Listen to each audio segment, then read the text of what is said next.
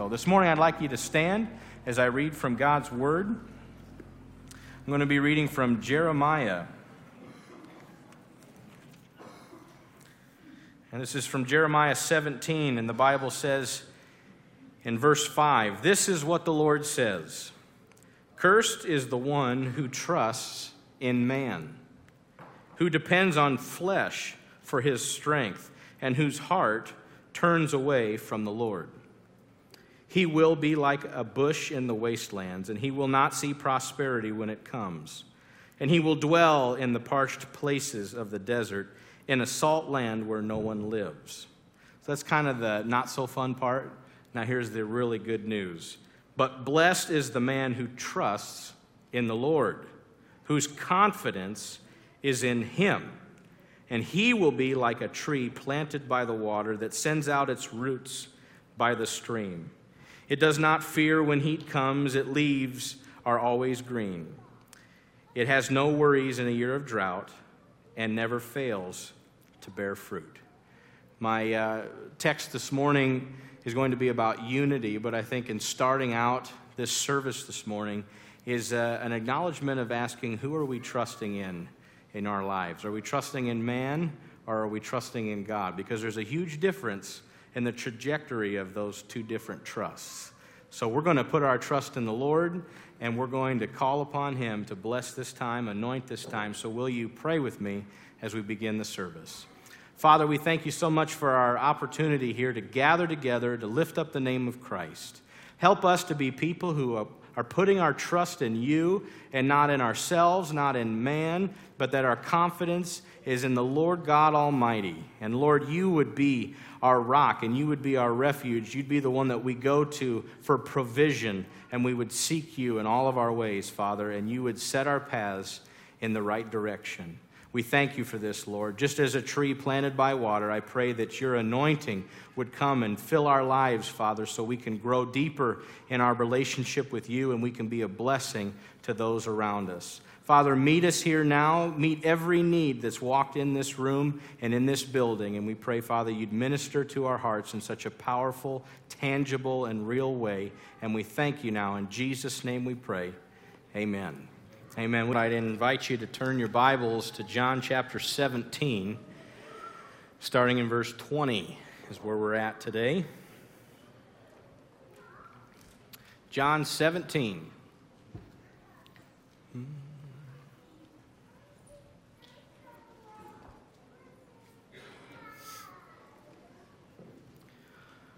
My message this morning is entitled "The Power of One." And this is a message on unity. I really felt like the Lord had placed this on my heart for us this morning. And this is hopefully a message that will bring greater unity in several areas. And the first, I hope, in our relationships that we have, whether it be in your marriage or in your family or in the workplace, whatever that might look like. I hope that today would be an encouragement to you to seek unity in relationships. Also, I hope as a church, Faith Community Church, this will be a message that stirs us together in unity and one that causes us to come together and see what God does when people are living in unity like that. And then lastly, recognizing there's other believers in our surrounding communities. They may not attend here at Faith, but they are people who love Jesus and want to see His kingdom grow. And how can we have unity with people in those situations in that regard? So hopefully as we unpack this message today, you'll see opportunities and ways that you can grow in unity in those relationships in our church and in the surrounding community. And I want to start this morning with just a little bit of an illustration that if it just takes one person to kind of get off base and the unity begins to fade and fall to pieces and there's discord. And when I was probably a freshman or sophomore in high school, our football coach pulled us aside one day because he felt like maybe there was a little bit of discord within the team. And he shared an illustration of what he called the loose cannon. And if you've ever heard of that, he basically unpacked it for all of us genius high schoolers. We knew everything, right? And so he unpacked that for us and said, look, when a ship is in rough seas, that loose cannon will begin to rock with the ship, and now the momentum of that cannon makes the ship rock even more in the midst of that sea. And so he was talking about making sure that there's no loose cannons on the football team, otherwise it'll destroy the unity, and basically your season's going to fall to pieces. And I've heard of stories in which coaches have shared their frustration that they have an incredibly talented team, but the lack of unity has kept them from being all that they could be in that season. And so that's maybe a secular illustration for you, but in the midst of that, recognizing that just a little bit of discord can cause frustration and even limit the potential of whatever that team or that unit might be. And so in the midst of that, I do want to say that people can be unified for the wrong reasons. And so before we even get rolling this morning, I want to break down what godly unity looks like. And I basically unpacked this in three little things for you. The first one is this, is that godly unity will glorify God and no one else. So at that point, when we come together, when we rally together, godly unity will be to glorify God. The next part is it doesn't compromise truth.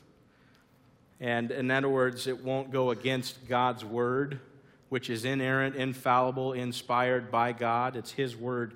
And if we're going to rally together about something, it's going to line up with God's word. It won't compromise truth. And the last part of godly unity is that it will advance the kingdom. Not our kingdom, not the advancement of things that don't necessarily matter in 100 years, but it will advance God's kingdom. So godly unity will glorify God, no one else.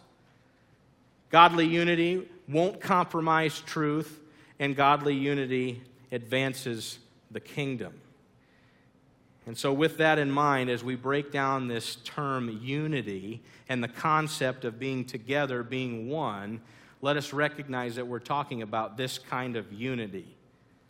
Unity that glorifies God, doesn't compromise truth, and advances the kingdom. That's the kind of unity that we need to strive for in our relationships. I hope that you're striving for a marriage that advances the kingdom of God. I hope that you're striving for relationship dynamics within your family that in the midst of that advances the kingdom, glorifies God, and doesn't compromise truth. Those are big three pieces to godly unity. And I want to look at John chapter 17 when Jesus is praying over his disciples. And this is like the last night that he's with them. And if you know the Lord's Supper or the Last Supper, they're in the upper room. Jesus is washing their feet, and he talks about serving each other and being servants. And then they break the bread and have the cup, and Jesus talks about the significance of that. And in the midst of that, Jesus takes a moment to pray for these disciples in this special moment. And he begins to pray some very powerful things over them. And what's interesting in this prayer is as he's praying for them, in verse 20, he goes from this little group that's in the room and he shoots it out much bigger than those guys that were in the room. And you'll see how he does that starting in verse 20. Jesus says, I am praying not only for these disciples, but also for all who will ever believe in me through their message. So I'm not a super smart man, but I think I can read that and say, I think that's for us, right? Are you somebody who believes in the message that came from those disciples? The answer to that would likely be yes. So now we can lean in. Jesus is praying about us here in 2018. And here's what he has to say. He says, I pray that they will all be one. Now he's praying to the Father, so he's saying, just as you and I are one, as you are in me, Father, and I am in you. And may they be in us, so that the world will believe that you sent me. And I have given them the glory that you gave me, so that they may be one as we are one. And I am in them, and you are in me. And may they experience such perfect unity that the world will know that you sent me and that you love them as much as you love me. Father, I want these whom you have given to me to be with me where I am. Then they can see all the glory that you gave me because you loved me even before the world began. So I want to break down what Jesus is saying here because I think it's incredibly profound. I was reading this in our Bible initiative. How many of you remember reading John chapter 17? And as I was reading it, this section just leaped out, and God said, speak on that the next time you preach. And what stuck out to me is some incredible things regarding unity in Jesus' prayer. And some things we need to know about unity, and this is pulled from verse 20, and also if you back up a little bit and go to verse 11. First thing we need to know about unity, it's something that we have to pray for. It doesn't just happen. Now, I do understand that Scripture says that the Holy Spirit intercedes on our behalf, so we know that for those who are followers of Christ, the Holy Spirit is praying for you, whether you know it or not. The Bible says it. That's a promise from Scripture. But I do think it's something that we have to be intentional about. And as we pray, it sets up our mindset to say, I want to live in unity. When we pray for unity, it brings the awareness up in ourselves. But in the midst of that, I think there's a blessing that comes from asking God for His favor and blessing over us and our relationships and our congregation and with other followers of Christ. When Jesus says, I'm praying not only for these disciples, but for all who will ever believe in me through their message. You know, Jesus is praying for unity for us. If Jesus, on his last night with the disciples, makes that kind of prayer for us, to me, I think it's important that we should be praying for that as well. And in verse 11, he says, protect them by the power of your name so that they will be united just as we are. So that tells me that we've got somebody that's coming after us. If Jesus is saying protect them, that means there's somebody over here that's like, oh man, I can't wait to start stirring things up. And if I can get unity to fall to pieces, I'll render these followers of Christ ineffective. And this entity over here, we know who that is, and that's Satan, the enemy. He wants to destroy unity. And so Jesus' prayer is protect them. Protect them by my name so that they will be united. It's an incredibly important thing for followers of Christ to be united together.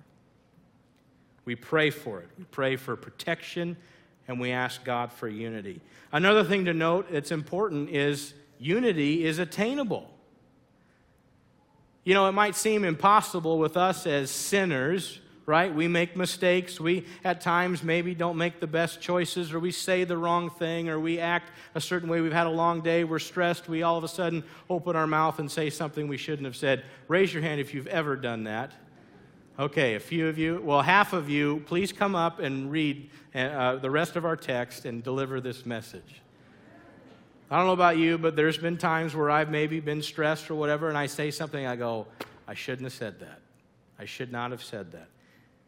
But the thing you got to know is Jesus, what he says, helps us understand that unity is attainable. And it's in verse 22. He goes, I've given them the glory that you gave me. He's speaking to the Father. I've given these disciples and those who will believe in that message the glory, just as you've given me, so that they may be one as we are one. Now, what's the glory that Jesus is talking about there? And there's several interpretations on that, but just breaking it down as simply as I can, this glory that God is speaking of is this character of Christ, the anointing of the Holy Spirit. And Jesus is saying, the glory that you've given me, Father, I've given them. And so because of that, they can do this. It's not impossible to be unified because I've given the capabilities of this to my followers. And the last piece that I think is incredibly important is that unity is a testimony. It's a witness to the world around us. If followers of Christ can't be unified, what person on the outside of these doors is going to be like, I want to be involved in that? That looks like fun. They're all mad at each other. So we already see the practical implications of not being unified, but Jesus says this in verse 21 and 23. I want to start with 23. He says, "May they experience such perfect unity that the world will know that you sent me and that you love them." So may they experience such perfect unity so that people will come to know who God is. That tells me that if there's discord, and right over here the enemy's trying to fire away and try to cause dissension and all these different things in our relationships and the dynamics that flow from that, it can hinder the advancement of the kingdom. That's why earlier when I said godly unity advances the kingdom, and we need to strive for that. And earlier he says in verse 21, "May they be in us so that the world will believe." There's like a cause and effect, right? If we're in Christ and we're in this all together, we can advance the kingdom. But if we're not on the same page, it will greatly hinder the message of Christ. You know, the Bible goes on to speak about unity in several other places. Now, depending on what translation you have, the earlier translations like King James Version or New King James Version, unity, the word unity only shows up 3 times in the Scriptures. In Psalm 133, which I'll get to in a second, and then in Ephesians chapter 4. It shows up a couple times in Ephesians chapter 4. But the concept of unity is throughout. You'll find that in a number of places in Scripture. And I want to look quick at a few spots. In Ephesians 4, like I said earlier, the Bible says to make every effort to keep yourselves united in the Spirit, binding yourselves together with peace. So Jesus says he wants us to be united, and now God is speaking through Paul, saying we should be united, make every effort. So if there's an issue that we need to talk about, don't ignore it. The Bible says make every effort to keep united. 1 Corinthians chapter 1, verse 10, Paul says, "I appeal to you, dear brothers and sisters, by the authority of the Lord Jesus Christ, to live in harmony with each other, and let there be no divisions in the church." God's incredibly serious about this. Rather, be of one mind, united in thought and purpose. Now, I want to just stop for a second. This is in 1 Corinthians chapter 1. Now, Paul wrote, they think, 4 different letters to the Corinth church, and 2 of them we have in the Scriptures, 1 Corinthians and 2 Corinthians.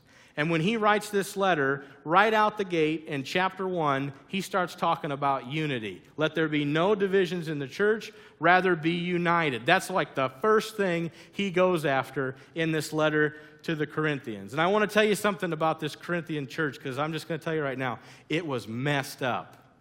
It was messed up. Some of the issues is they were having these like, well, this leader is better than this leader. And like, I was baptized by this guy. Oh, yeah, well, I was baptized by this guy. And they had these divisions within the church, and they were elevating leaders. Again, we're not glorifying God, we're glorifying man when we start to do that. And that was an issue in the church. Another issue, there was a man that was having sexual relations with his mother-in-law. And Paul begins to speak to him about that. And there were people that were getting drunk off of communion. And there was disorder with the gifts of the Spirit that were happening when they would get together. And all of these things were happening in the church in Corinth. And these Corinthian believers had some issues going on. And the first thing Paul addresses is unity. Yeah, we got a lot of stuff to work through here, Corinth, but you got to be together. And if we can't get on the same page with that, all these other issues, they won't get taken care of. Unity is incredibly important. In Psalm 133, the Bible says, "How wonderful and pleasant it is when brothers live together in unity," or harmony. "For unity is as precious as the anointing oil that was poured over Aaron's head, that ran down from his beard and onto the borders of his robe. And unity is as refreshing as the dew from Mount Hermon that falls on the mountains of Zion, and there the Lord has pronounced his blessing, even life everlasting. Now, if you read that passage and you're like me, you stop and you go, okay, the whole oil flowing down the beard onto your robe, you lost me, right? And the dew. I mean, there's some interesting poetic things that I don't necessarily say every day when Brady wakes. Brady, you're like the dew on Mount Hermon. You're so refreshing to me every day. That's just kind of weird. We don't talk like that. But here's the thing. The writer of this psalm puts it out that way, and I want to break it down. The oil that's on Aaron's beard and running all over, it represents an anointing. There's an anointing there, and with that anointing comes God's blessing and God's empowerment. And there is a direct link between unity and God's blessing. There's a direct link. For God's blessing to remain on a congregation of believers, they must be unified in heart and godly purpose. In Acts chapter 4, when the Bible is speaking about this early church that is worshiping together, it says that all the believers were united in heart and in mind, and then it closes with this, and God's great blessing or much grace was upon them all. And to me, I think that united in heart and God's blessing go hand in hand in the midst of a congregation, in the midst of a body of believers. In the dew that is spoke of in Psalm 133, it speaks of the refreshing quality that unity brings. It's uplifting and it's inspiring. And I think maybe we've all experienced what a heavy atmosphere there is when there's tension or there's discord in a room. And unity is refreshing. It's freeing. It's liberating. The author Thomas Brooks has a book that's called Precious Remedies Against Satan's Devices. And in one of the chapters of that book, he breaks down 12 ways to preserve unity. And I found an article from a guy named Tim Challies, and he broke these 12 down and then kind of gave some of his thoughts to go along with these 12. I thought it was so good that I wanted to read to you a few of these things as well as his take on some of them. And so in no particular order, he says some of these things. 12 ways to preserve unity. Spend more time considering evidence of grace in other Christians than you do pondering their sins and their weaknesses. Spend more time considering the evidence of grace in other Christians than you do pondering their sins and their weaknesses. Tim goes on to say, you as a Christian probably have a much greater ability to see weakness in other believers than you do to see their strengths. It is as if you use a magnifying glass when you look for weakness and a telescope when you are looking for grace. We have to kind of change our perspective on that if we're going to preserve unity. Consider that spiritual safety comes through spiritual unity.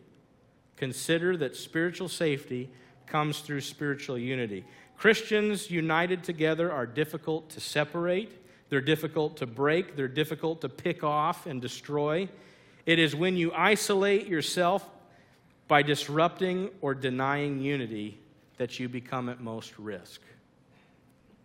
Another one, count the cost of disunity. When relationships break down, disagreement inevitably follows, and every disagreement between Christians is a triumph of Satan. Let me read that part again. Every disagreement between Christians is a triumph of Satan. If he can start to cause disunity when it comes to the things that God wants to do, that's a triumph for him. If you descend into disunity, you hand Satan a victory. Maintain peace and deny Satan the triumph. Another one, meditate on God's many commands demanding that we love one another. When you feel that your heart is begin to turn against another Christian, this is the time to turn to the many commands to love one another and allow God's word to convict you of love's necessity. Here's another. Consider your peaceful God. Consider God's character in the midst of that. God is the God of peace. Christ is the Prince of Peace, and the Spirit is the Spirit of peace. And having made peace with God, having bowed before Christ, and having been indwelled by the Spirit, you now have the ability and ought to have the desire to be at true, deep, and lasting peace with other Christians. Another one says, be the first to seek peace and reconciliation. Earlier I read a verse that says, make every effort. So that sometimes I think in a lot of cases means you've got to be the first one to go and settle that. Be the first to seek peace and reconciliation. You are a Christian today only because God was the first to seek peace with you. You are now called and equipped to be the first to seek after peace and to attempt to pursue and maintain unity. As you do this, you have the high honor of acting as an imitator of God. The last one I want to highlight here is pursue humility. Pursue humility. Humility necessarily generates peace among Christians. Humility will prepare you to serve instead of be served, to overlook an offense, to pursue every kind of unity, and to see others succeed where you fail, and to respond with joy and grace to every other possible source of disunity. And we have that from Paul when he writes to the church in Philippi in Philippians chapter 2. He says, is there any encouragement from belonging to Christ, any comfort from his love, any fellowship together in the Spirit? Are your hearts tender and compassionate? And if you can check all of those things, he says, then make me truly happy by agreeing wholeheartedly with each other, loving one another, and working together with one mind and purpose. And don't be selfish. Don't try to impress others. Be humble, thinking of others as better than yourselves. Don't look out only for your own interest, but take an interest in others too. And then he says this, you must have the attitude of Christ. And then he goes on to explain what Christ has done for us. God left his position in heaven and came to this lowly earth to take upon our sin. He who knew no sin took upon sin so that you and I might be made right with God.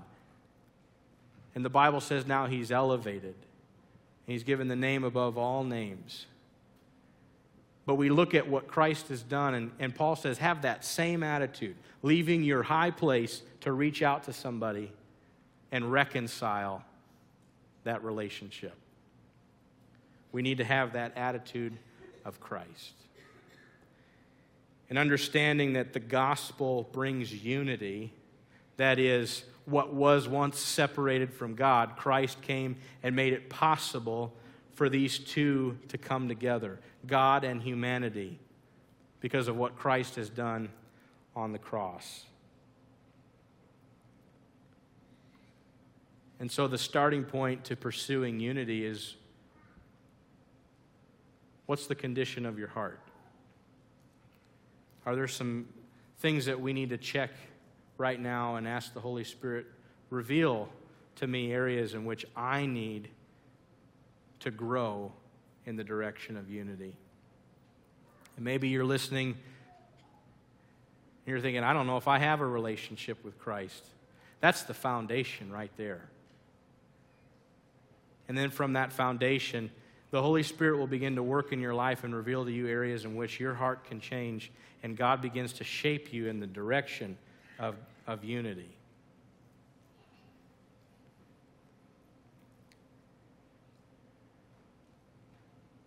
If you don't know Christ, he's extended that hand of reconciliation to you and says, because of what I've done for you, I will forgive you of your sin. And I want a relationship with you. So will you respond to that?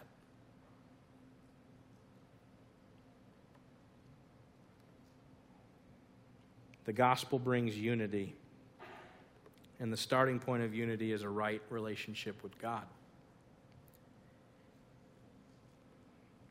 And I just feel led to stop I'm not done with my message, but I feel led to stop and just pray right now for somebody that's feeling prompted to initiate this relationship. So will you bow your heads with me as we pray for that right now? Father, you are calling somebody into a right relationship right now. And there's somebody that's listening to this that they are feeling a prompting from your Spirit to cry out to you, to call out to you and say, God, make me a new person. And if that's you, then I just ask you, pray with me in your heart and just say, Jesus, today I want to reconcile. Knowing that sin separates me from you, I ask for your forgiveness and that you would cleanse me and make me a new person. Today, I put my faith and my trust in you, and I want you to be the Lord and the Savior of my life. Change my heart and propel me into a new direction, one that is godly, filled with purpose, and one that advances your kingdom. And I pray this in your mighty name. Now, with every head bowed and eye closed, I really sense to stop my message right there for somebody. And if you just prayed that with me, will you simply lift your hand and say, today I prayed that prayer to receive Christ. Thank you. Several hands. Anyone else? I just prayed to receive Christ. Thank you. Another hand. Praise you, Father. Lord, we give you praise, honor, and glory in this moment as you've just received people unto you, and they have a right relationship with you now, and we thank you for this in Jesus' name. Amen. My final thing I want to do here is just highlight Romans chapter 15. If you want to turn there, verses 5 through 7, the Bible says, may God, who gives this patient and encouragement, help you to live in complete harmony with each other, as is fitting for followers of Christ. So if I break that down and say, God who gives patience and God who gives encouragement, help us to live in complete harmony. For us to live in complete harmony, that tells me something. That reveals something to me. To live in complete harmony together, that means it's going to take patience. We're going to have to be patient with each other. In our families, as spouses, we're going to have some patience to be able to accomplish godly unity. And it also means that there's going to be times where it's going to be discouraging. Like, man, I thought we had progress, and then this happened. And the Bible just said God gives this encouragement. So God gives patience, He gives this encouragement, and that's to help us continue to strive for unity. Because if we don't have that patience, we'll just give up and say, I'm done with this. And if we're so discouraged with how the dynamics of that relationship are going, we'll say, I'm out. I don't want any more to do with this. God gives patience, He gives encouragement for harmony, as is fitting for followers of Christ. Then all of you can join together with one voice, giving praise and glory to God, the Father of our Lord Jesus Christ. Therefore, this is huge. Therefore, accept each other just as Christ has accepted you, so that God will be given glory. Accept each other how God has accepted you. Little interactive moment. How did God accept us? What's that? Just as we are. Not all nice and neat and put together, but like that's how I came to Christ. And that's how all of us who have come to Christ started. The Bible says that while we were still sinners, Christ died for us. So that means that we have to say, you know what? I'm going to accept you just the way that you are. And I'm going to love you just the way that you are. And we extend that to our brothers and sisters in Christ. And as we do that, like I said earlier, the message of the kingdom advances. People are drawn to that. And when they see a group of people or a marriage or a family that everything is just in harmony, even though sometimes it can get crazy and all these things might come our way. But if they can see harmony, they go, what's different about that family? What's different about that church? It's a testimony. And it's my prayer that for us, Faith Community Church, that we would have marriages that speak Christ, and we would have a family dynamic that speaks Christ, and we have a church body that speaks Christ.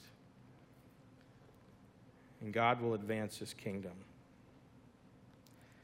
My last question is just simply for thought. Are we as unified as the enemy? Is your marriage as unified as the enemy is in trying to destroy your marriage? As a couple, are you that unified? Are we as unified as a body as the enemy is in trying to tear this congregation down? And I realize that's a pretty in-your-face kind of question, but I want us to understand that the enemy is going to do everything he can to bring discord, to bring issues, disagreements, and all kinds of things that can frustrate the advancement of the kingdom. And we have to be proactive in saying, we've got to stay in this together. We've got to work through this together. And when we do that, not only do we advance the kingdom, but we take territory away from the enemy. And so there's a direct link there in being together. And I don't know about you, but I want to be a part of a congregation that is advancing the kingdom. And in order to do that, we have to be unified. We have to be together. And so to close, I want you to stand. Don't normally do this. If you're a guest, relax. We don't normally do this. But I want us to come together in the rows and hold hands as a congregation.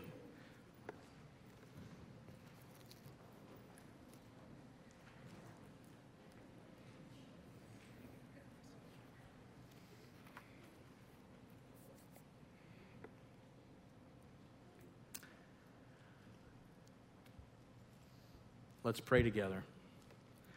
Father, we want to be united so we can glorify you, so we can advance your truth and we can advance your kingdom. Help us to live in harmony, accepting each other as you've accepted us. And Father, we pray for your protection, and we pray for the unity that is spoke of in the Scriptures. Lord, help us to be one. And we thank you for this. In Jesus' name we pray. Amen. Amen.